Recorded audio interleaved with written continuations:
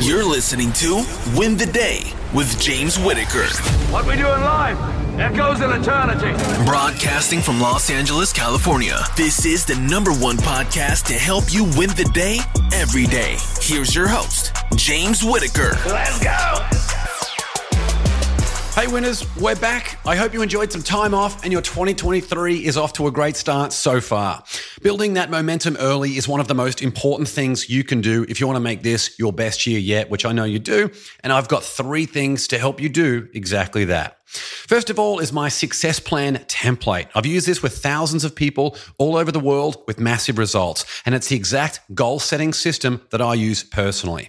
If you want the structure to setting goals that work in all areas of your life, this process is devastatingly effective. I'm also making it available to you for free. Click the link in the show notes, download a copy to whatever device you're using, ideally on a desktop, and you'll be able to start using it straight away. Like anything, the more committed you are to the process, the greater your results will be. This year, I also moved the success plan template to the Google Suite, so you can edit it from anywhere and you can also download it in any format you like. It's also available as both a Google Sheet for those who enjoy spreadsheets or a Google Doc for people who prefer more of the Word document style. Both options are super easy to use and there's detailed instructions on the second page to walk you through it. Of course, if you've got any questions whatsoever, just reach out to us via email or drop a comment in the Win the Day Facebook group and I'll get back to you as soon as I can. Again, click the link in the show notes to get a free download of my success plan template. Second, I get a lot of questions from people about how to balance career with being a parent, which causes you to feel like you're constantly playing defense. I know exactly what that's like, and I'm going to record an episode that will walk you through how to be successful for the year, whether you're playing defense or offense. I'll also share some of the crazy things that happened that made 2022 by far the most reactive year of my life. That episode will be available next week and will feature a special guest who is a parent and trying to balance her career. So we're going to answer all the questions that she has and all of the questions from the Win the Day group. So stay tuned for that. Finally, in case those 2 things aren't helpful enough to get you in the right headspace for victory this year, I'm bringing you today's episode with John Assaraf, who you might remember from the 2006 film, The Secret. John was introduced to the concept of the law of attraction and then was able to train his mind to overcome chronic illness and build a billion-dollar company. Today, he's a leading expert in the field of goal achievement and peak performance. This is an episode from The Vault that I wanted to bring to you since it's the start of the year and momentum is the name of the game. In this episode, we'll go through those pivotal moments in John's life that I just mentioned that turned him from going around in circles to leading a life of exceptional achievement and abundance. We'll also go through how to set goals that work, how to overcome obstacles and setbacks, the power of visualization and affirmations, and the role of accountability in goal achievement. John Assaraf is one of the world leaders in neuroplasticity and goal setting. So if you're looking to take control of your life and achieve your goals, this episode is a must listen. Before we begin, make sure you hit the follow or subscribe button so you can get access to episodes like this one as soon as they're released, and give the show a 5-star rating and review so I can give you a shout out on an upcoming episode, and it will also help other people discover the show so they can be a winner too. I'm fired up for a big 2023 and I know you will be after this. Let's win the day with John Assaraf.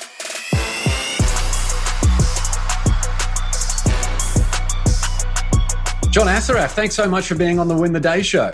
Hey, James, it's great to be with you.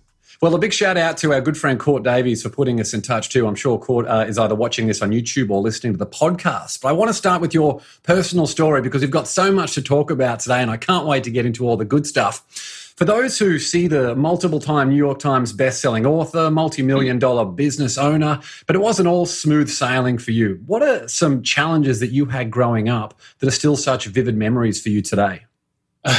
Where do I begin? But since you talk about childhood, when I moved from Israel to Montreal, Canada, I was just learning the Hebrew language as a 5-year-old, let alone reading and writing, which I never learned how to do.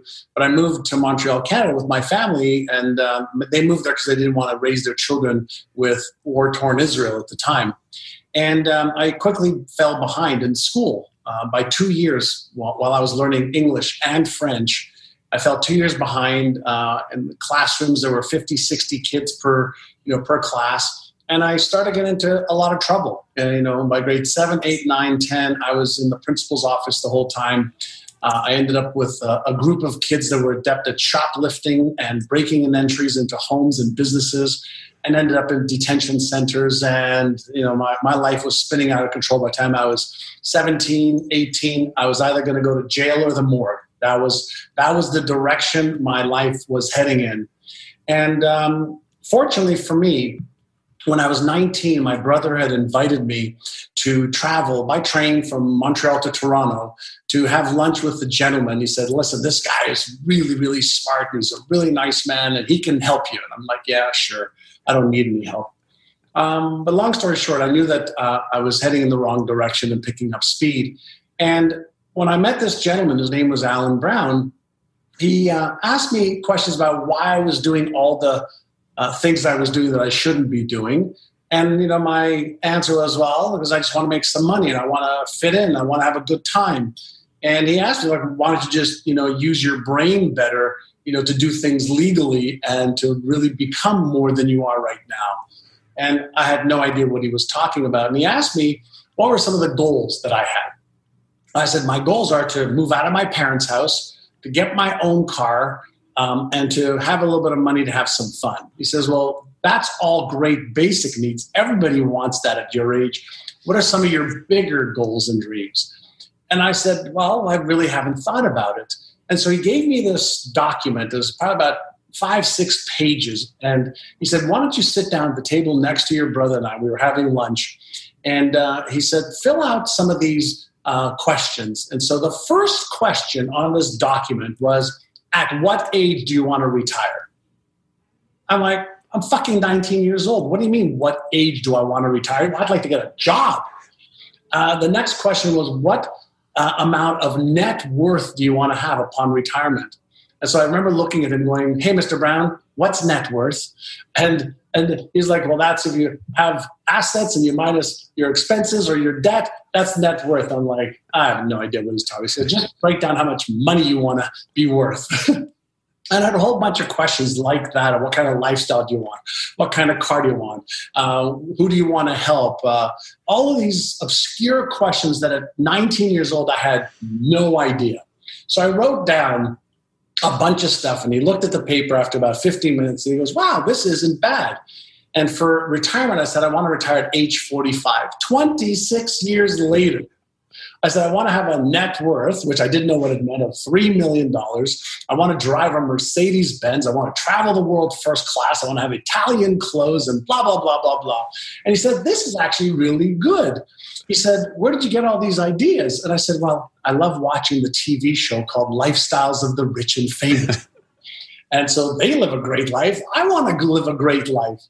And he said, listen, I'm going to ask you one question. And the answer to this question will determine whether you achieve every one of these things. And the back of my head, James, I'm thinking, one question? Like, really? I said, fire away. So he says, are you interested in achieving these goals and dreams, or are you committed? And I was like, interested, committed. Like, what is that? So I asked him, Mr. Brown, what's the difference? And he said, if you're interested, you'll keep coming up with stories and excuses and reasons why you can't. You'll keep doing the things that you're doing, and you won't do what it takes to change. He said, if you're committed, you'll upgrade your knowledge, you'll upgrade your skills, you'll upgrade your beliefs, and then you will develop habits that are consistent with somebody who can achieve those goals, all of which are doable. So he said, so are you interested? Are you committed? And I thought for just a moment, and I don't know why, but out of my mouth came, I'm committed. And in that second, he says, good. And he reached out his hand and said, in that case, I will be your mentor. And I go, awesome. What's a mentor? And then he explained to me, a mentor is somebody who coaches you on what to do, what not to do, and why to do it. And I was 19 at the time. It was actually the end of April 1980. And that was the beginning of my shift. So I went from being lost, low self-esteem, low self-worth, which I didn't know at the time, with a limited mindset of what I could achieve, doing things that I shouldn't be doing because that's what I thought I had to do to succeed and to have a little money in my pocket and feel like I belonged. And that was the beginning of, my life really shifting and being on this trajectory that I've been on now for 40 years. And so there's a little bit of the history, maybe more than you wanted. I love it. Were you committed at that time, or were you interested pending committed? Well, I didn't even know what it meant. And so as soon as I said I'm committed, and he said, I'll mentor you, he said, great. In that case, I need you to move from Montreal to Toronto. And I said, what do you mean move from Montreal to Toronto? I don't have any money. I don't have a car. I don't have a job here. He goes, there you go. Look how fast you're giving me excuses. He said, if you're committed, you'll figure it out. I said, I know, but I have $40 in my bank. Maybe it was $60. I don't have a car, and I don't have a car. I don't have a place to live in Toronto. He says, there you go again. I said, fine. I'll move to Toronto. I had no idea how. He says, and by the way, on May the 5th, and I remember these dates so well, I'll explain to you why in just a moment.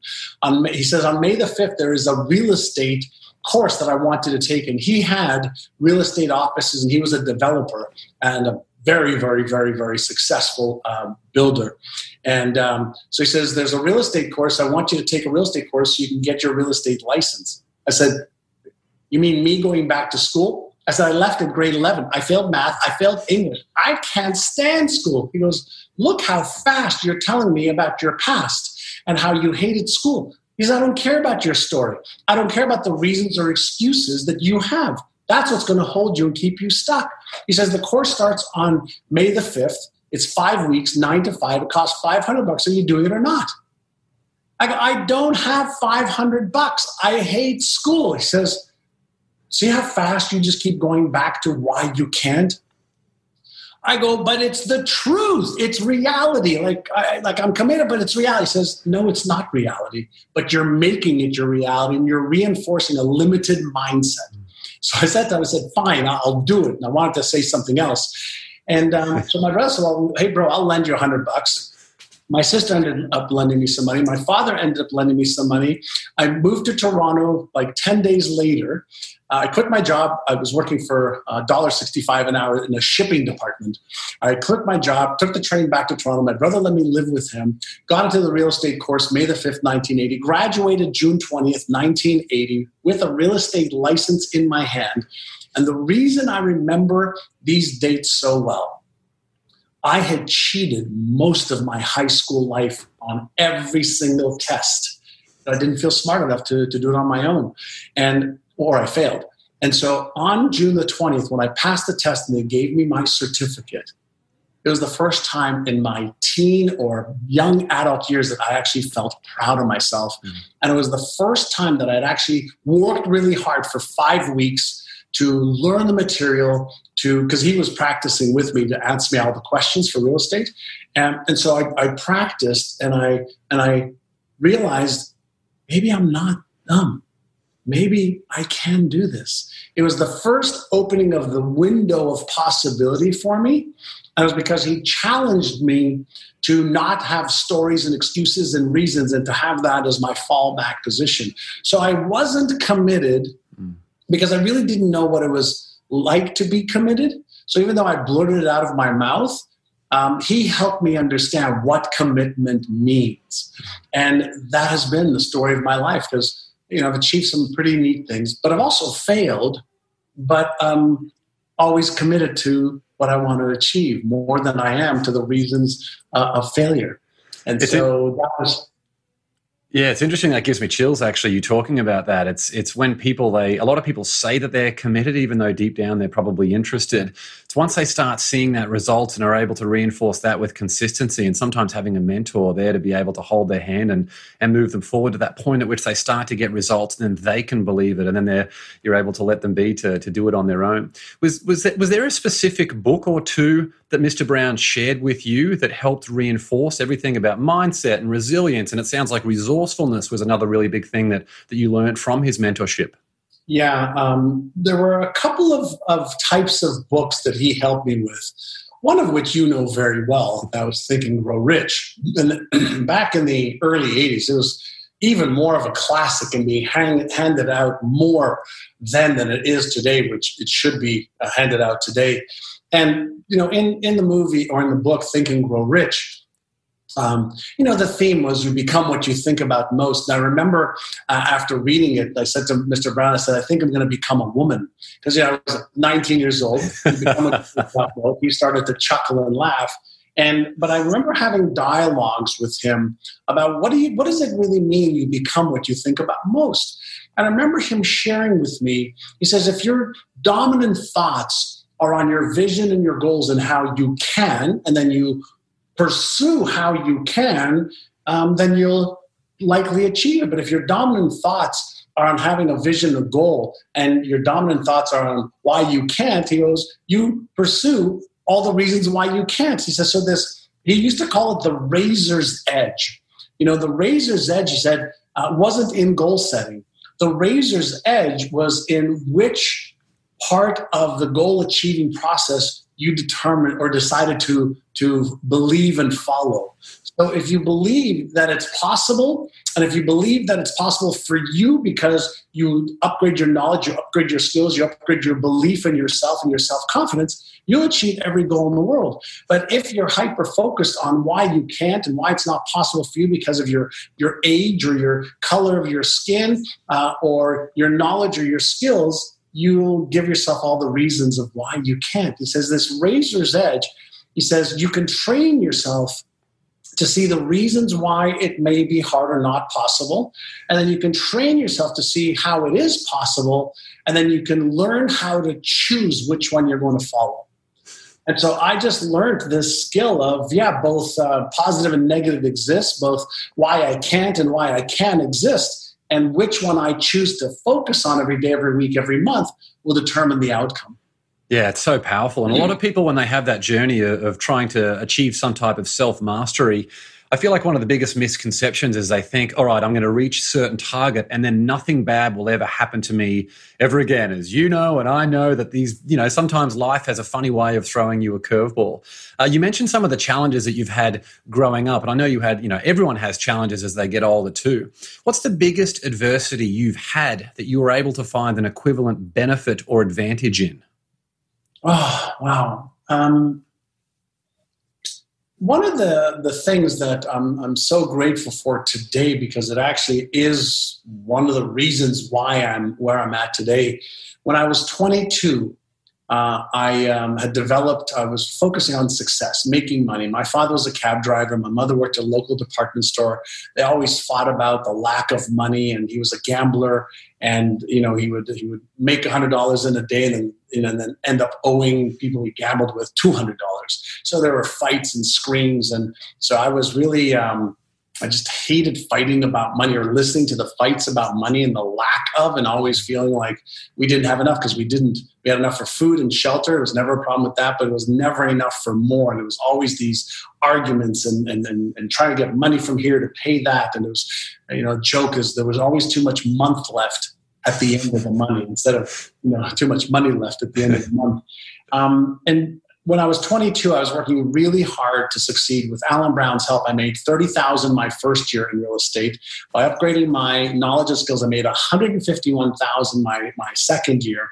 And then I went and traveled around the world. And then when I came back, I was working really hard to make money again. I ended up with ulcerative colitis, severe ulcerative colitis. So I had ulcers in my colon, which means if you have ulcers in your colon, means that you've got inflammation of the colon. I had bleeding ulcers in my colon, so it was very painful, and I had no bowel control. So for a year, I was taking 25 Cilazapyrin pills a day. I was doing 2 cortisone enemas a day. I was going to the hospital once a month to do a sigmoidoscopy, which means they stuck a tube up your rectum to see what's going on, to see if the medications are working. And after a year, plus over a year of being sick, I was watching a TV show, and I watched something about this topic called psychoneuroimmunology. And in layman's terms, this is the body-mind connection. And these doctors that were on the TV show were saying that there's a lot of new evidence around, the thoughts that you're having, how it affects, your cells, obviously the behaviors, your stress, If you're focusing on dis-ease, you create more dis-ease. If you're focusing on health, you create more health. And coming back to this Napoleon Hill, Think and Grow Rich, in that area, it's like Think and Grow Healthy. I started to research what was the cause of the colitis. And then I started focusing on, okay, let me get a health affirmation. My body and all its organs were created by the infinite intelligence of my subconscious mind. It created all my muscles, bones, tissues, and organs. It knows how to heal me and make me whole and perfect now. Grateful am I for the healing powers that are taking place within me. I am now perfectly healthy. I wrote out this affirmation. Every day I read it. I visualized it. I meditated on it. I changed my diet, changed to working out and exercising. And so between affirmations, visualizations, declarations, meditation, proper eating, etc., 5 weeks later, all of my symptoms went away. And so here I am at 23 years old. I went from being unhealthy to the point where they were talking to me about removing a portion of my colon. And I'm like, I'm freaking 23 years old. I'm not going to have part of my colon, removed. So the mental and emotional rehearsal and practice of being in a state of at ease versus dis-ease helped me realize there's a lot of power in that brain of mine. And so I have been researching the power of the human brain for over 38 years. First, because of a health issue with me. And then I started to look at, well, if you can train your brain to be healthy, can you train your brain to have the belief that you can build $1 billion company? And I did that. And can you train your brain to help others and created brain training programs, for winning game of money, winning game of business, winning game of fear, winning game of procrastination, winning game of weight loss, because it's all what's going on between the conscious and subconscious mind. So not only did that terrible dis-ease cause me to have pain and anguish and the embarrassment you would not believe if I shared with some of the stories of where I shit with, presidents of companies in my car taking a look at houses and their wives and kids in my car, in a home, showing a home, not having bowel control movement and asking, somebody to go get my bag from my trunk so I could change in the bathroom and ask the homeowner if I can go shower, after I shit in my pants, showing a home, having sex with a wonderful young lady and all of a sudden not being able to make it to the bathroom and shitting all over the place. You want to talk about pain and embarrassment that causes you to either be a victim of it or learn how to be victorious of it. That's what I dealt with. So out of that, at 22, came my fascination with the human brain. And then I've built companies and I've helped employees and I've helped hundreds of thousands of people with what I've discovered over the years and written books and things about that. So that's one of the things that, that came out of being very, very embarrassed and a very painful time in my life. Yeah, there's that Steve Jobs quote that says, "You can never connect the dots looking forward. You can only connect them looking back." And I bet at that time that felt like the worst thing that could ever possibly happen to you. And to be able to build the amazing career that you have as a result of using that as a big lesson and having lived through that, having been able to create these things and manifest these visualizations is really powerful. What do you do to stop and smell the roses these days? You're obviously trying to make a bigger and bigger impact. You've already achieved so much, but what do you do to sit there and say, wow, you know what? I'm happy and grateful for where I'm at? Well, first and foremost, every day I start off with gratitude and I end the day with gratitude. I have a really good process and rituals to be able to enjoy the moment as I'm setting bigger and bigger goals of what I want and how much I want to give and be and all that stuff. I'm living in the moment as well. I meditate every day. I practice mindfulness all day long. I have an alarm on my cell phone that goes off at 55 minutes past each hour for me to just stop and breathe and to get centered and to be in the state of appreciation. I spend time with my wife, my children, my family, my friends. That's actually what I put into my calendar first. Before I do any work. And so for me, it's not about, what else am I going to acquire? For me, it's more about what else can I contribute? How else can I make a difference on the planet, on the animals, the plants, planet Earth, people's lives, so that I can share my journey with them in a way that positively impacts them. And in that, I get an enormous amount of gratification. A lot of people know about vision boards. One of the things you mention a lot is the achievement board. Can you give a bit of an overview of what an achievement board is for people who aren't familiar with it? Sure. So it looks like that. So on my Exceptional Life Blueprint, and so I have an Exceptional Life coaching program that everybody goes through the process of writing down what they want and what they've accomplished, on their vision board. But the idea behind the vision board is this is what I aspire to have, do, be, give, etc. But an accomplishment board is something very few people, put in place. And that is, what are all the things that you've accomplished?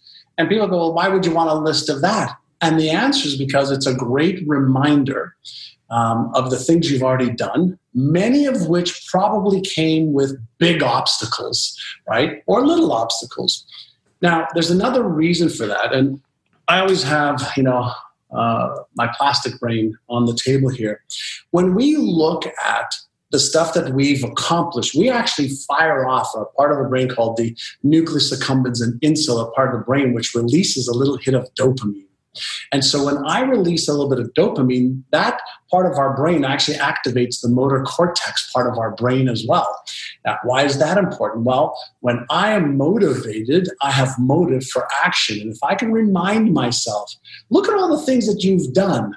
Look at all the things that you've overcome. Look at all the people you've helped or the products you've created or the services you've had or the places you've been or the things you've bought or given, whatever the case might be. You're activating that motivational circuit that wants you to actually do more of the things that helped you create the success you want. And it doesn't matter if you think about, I learned how to ride a bike.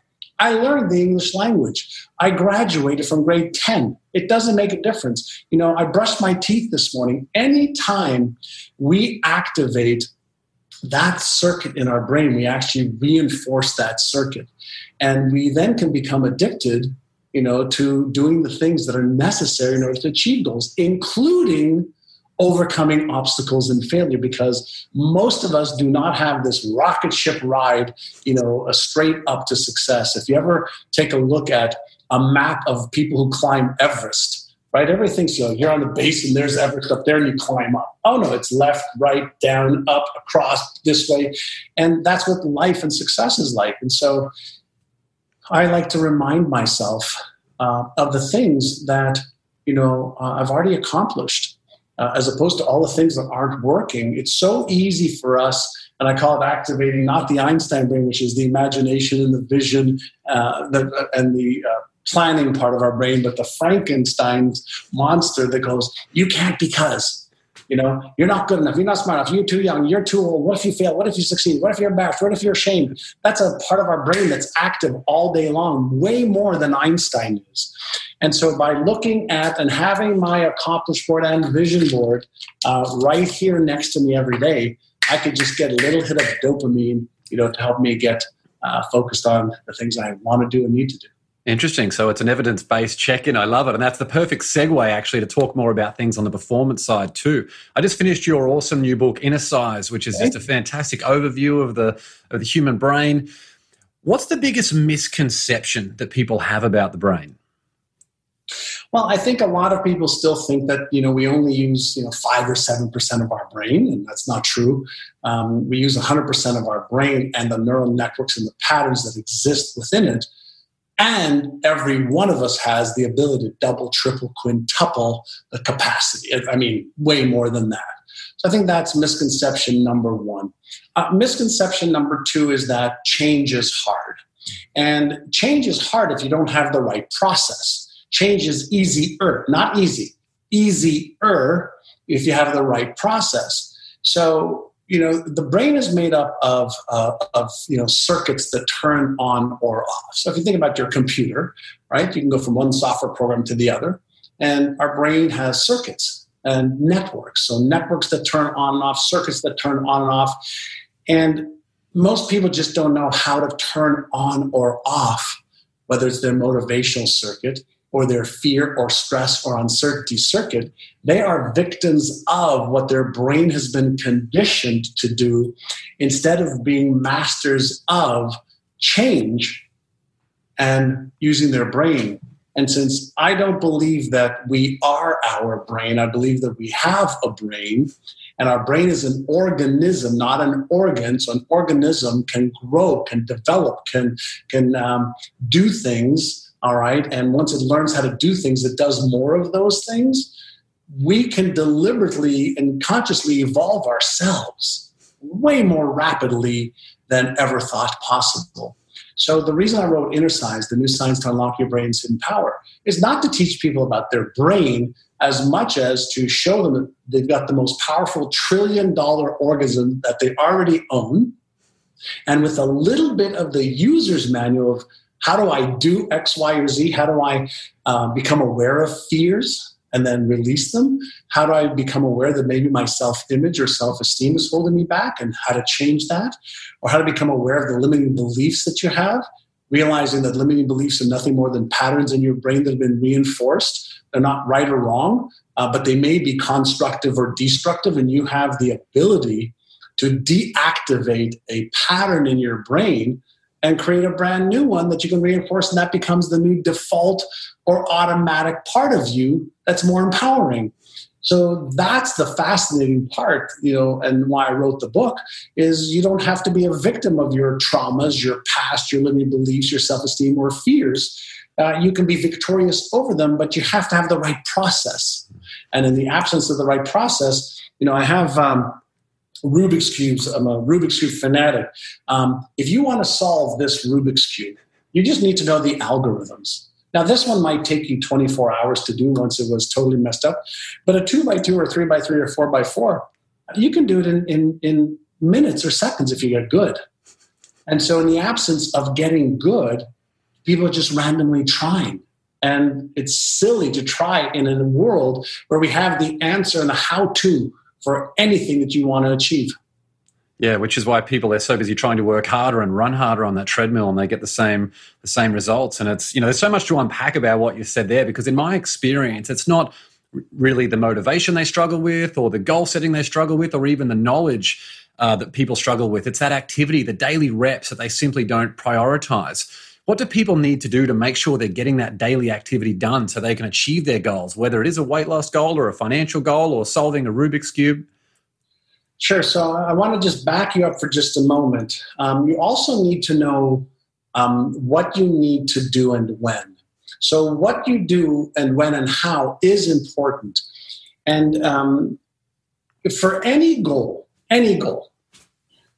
that we have now in our time, all the how-to already exists. Unless you're trying to colonize Mars or you're Elon Musk trying to figure out how to, use rocket ships, more than once, you really don't have to be innovative. So any goal for health, wealth, relationships, career, or business, we already know the how. So the first part that you have to know is, do I really want to achieve goal X? And am I committed? If I'm committed, then the next step is, great. What do I need to believe in order to achieve that goal? What do I need to believe about myself and that goal? Got it. What are the behaviors that I need to take today, tomorrow, the next day after that? So I need to know, what do I need to do? So I need to find out what is the skill that I need to have. Then I need to understand what could get in my way. So what could get in my way? Well, what can get in my way is, something can happen in the economy, okay? Something weird, something unusual, or something known. That can get in my way. Then what am I going to do if that happens? So I need a contingency plan if that happens. And then I'm going to ask about developing the daily habits to make that process repeatable so that you are doing those things every single day. So we need beliefs and we need habits and we need the right strategies. The other piece is managing emotions on a day-to-day basis, because as we are looking to achieve greater and greater goals, the stress or fear or uncertainty circuits in our brain, they are going to get activated. And when they get activated, the first thing that happens is the motivational center actually closes down. The thinking center closes down. And we spend the time on all of the things that are causing us to have these fears or uncertainties. So I have to learn how to self-regulate specifically my emotions, because they are the triggers by which our brain just tells us that something dangerous may be laying at or lurking in the background. There might be an emotional or mental or financial or physical trigger that is triggering in our brain where we might have a loss or a painful experience. So anytime we're growing, this part of our brain is hyperactive. And so we have to learn how to recognize that this trigger has happened, and then we have to learn what to do about it. So once we learn those few pieces, we can achieve just about any goal that we have. Yeah, I love it. You know, most of my career has been about studying human performance as yours has. And I remember as a young idealist, I naively thought that I could positively change every single person's life who I came into contact with. But I had a situation several years ago where someone I was trying to lift up, I learned the hard way that sometimes those you're trying to lift up can sometimes end up pulling you down without even you consciously being aware of it until a long time down the track. And eventually, for my own well-being, I had to distance myself from that person. Have you ever had anything like that happen to you, an experience like that? And if so, how did you handle it? Yeah, I mean, being in the personal development, professional development arena for many, many years, I've on many occasions worked harder at helping somebody achieve a goal than they have. But that brings me back to a couple of things that I've discovered over the years. First and foremost, help the people who want the help, not the people who need the help. That's one. Number two, don't be in the convincing business, because if you've got to convince somebody, then they're not sold on themselves doing it. And then number three is there's nobody that I work with without me asking the question, are you interested or are you committed? And if they tell me they're committed and they're willing to do whatever it takes and be radically honest with themselves and radically honest with what they do or don't do, then I'm willing to help you. Anybody else, I have no interest to invest, or that's to spend my time, right? I want to invest my time in helping people achieve their goals. I don't want to spend my time trying to talk somebody into what they should be doing. Yeah, good point. I love that. Yeah. Well, you've mentioned before in previous interviews how you did, and actually earlier here in this one as well, how you did some things when you were a teenager that were perhaps a little bit unethical. I would put myself in that same boat, as I'm sure a lot of people did stupid things when they were young that they're not proud of. Why are we haunted by things in our past that bring us shame in the present, whether that's something that we might have done personally or something that's been happened to us, some type of trauma?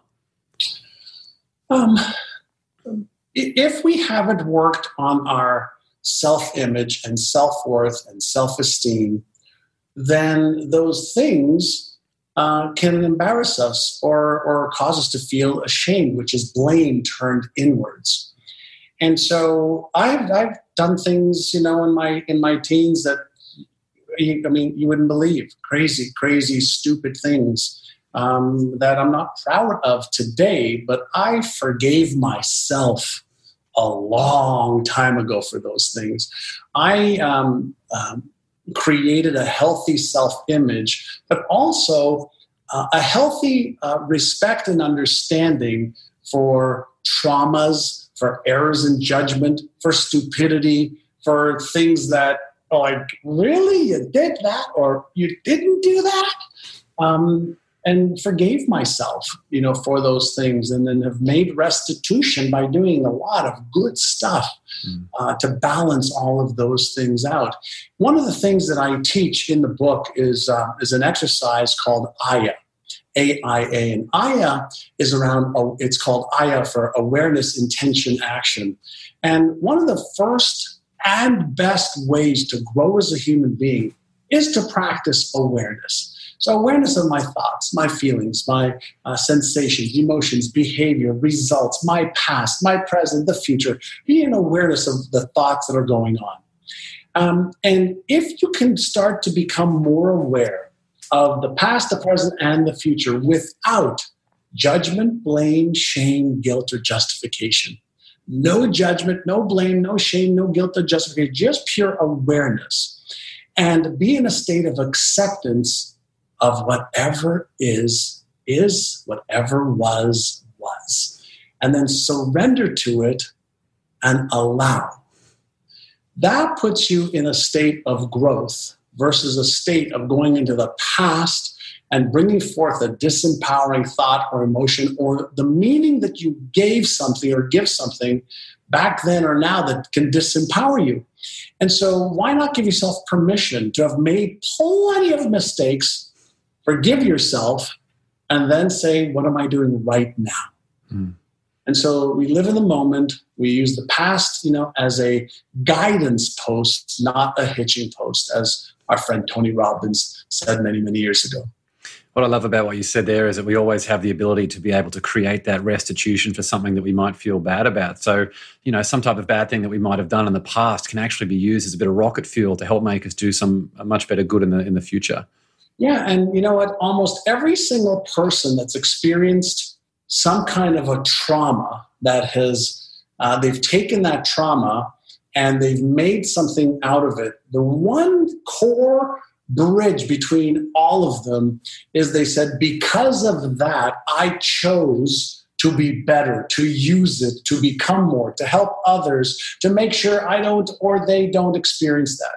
And there's other people that because of that trauma or that thing they did, they say, oh my God, because of that, I'm going to hold myself playing small. So it ends up being that the meaning you give it will determine how you feel, and how you feel determines what you do or don't do. So is it possible to give something from your past that you are embarrassed, ashamed of, traumatized by? Is it possible to give that thing a meaning that'll actually empower you and inspire you versus expire and disempower you?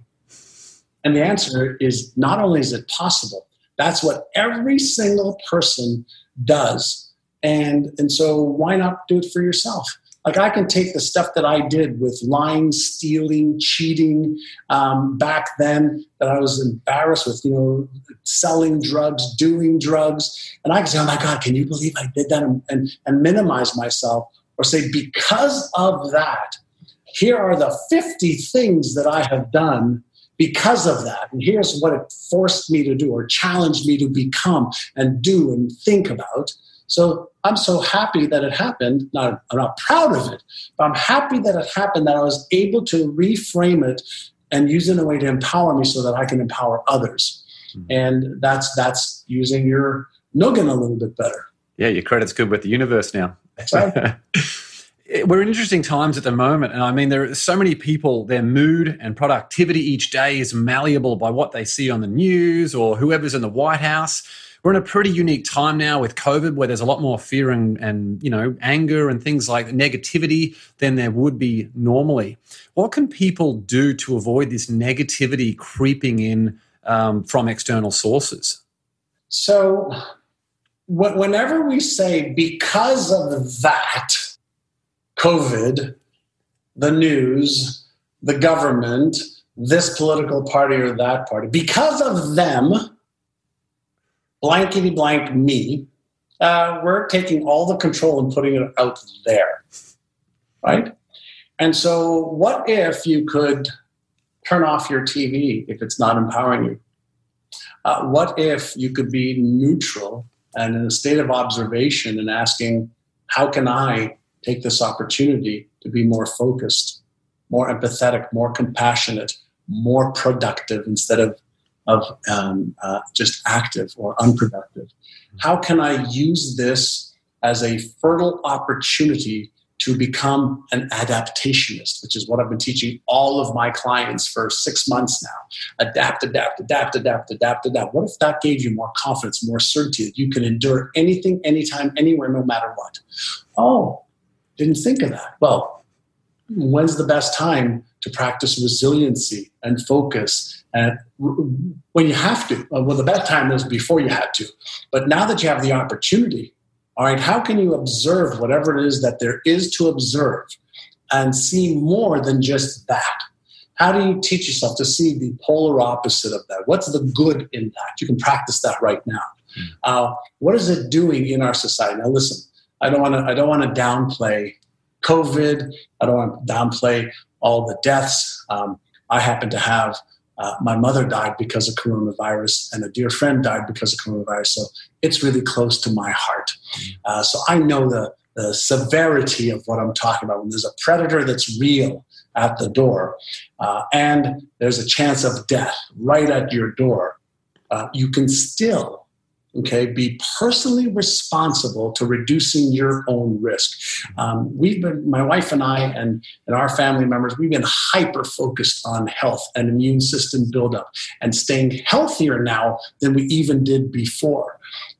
Teaching people, one of the biggest problems with COVID, whether you get it and you're susceptible to dying from it, is, are you healthy? Do you have underlying conditions that are healthy? Do you have diabetes? Do you have heart disease? Do you have pulmonary disease? Why not start getting healthy now? Because you should anyway.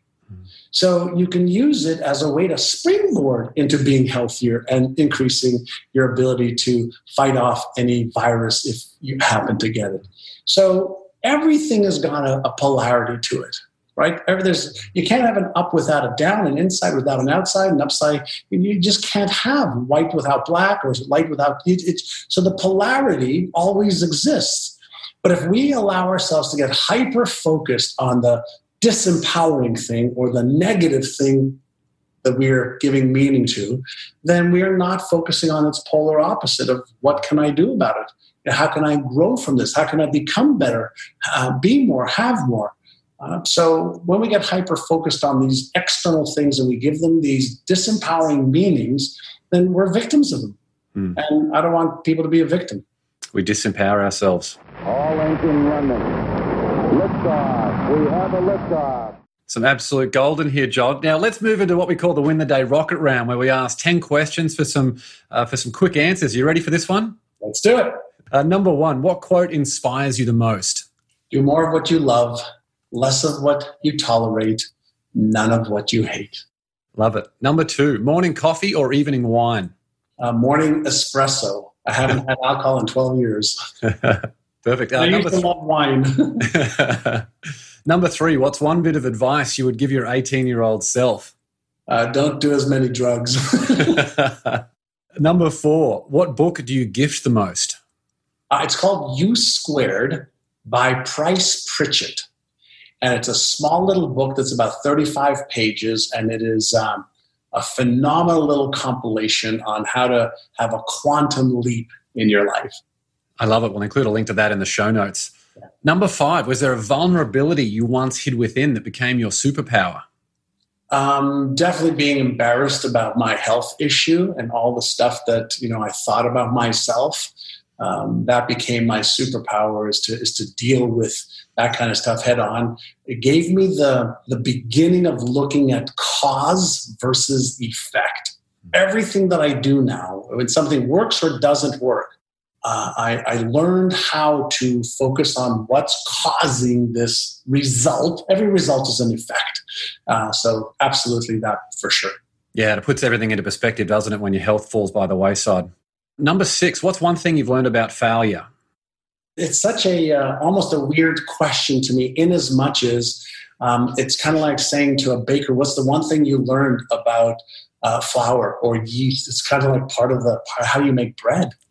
So it's like it's part of the equation, right? And so no big deal. Yeah, such an essential step. And failure doesn't mean I am a failure. Right? And failure just means something that I tried, did, or didn't do, didn't work, or worked, or didn't work. Yeah, it's interesting you're talking about the dichotomies before of life, light and dark. You can't have success without the failure too. It's impossible. It's just impossible. Number 7, if you could sit on a park bench and have a conversation with someone alive or dead, who would it be?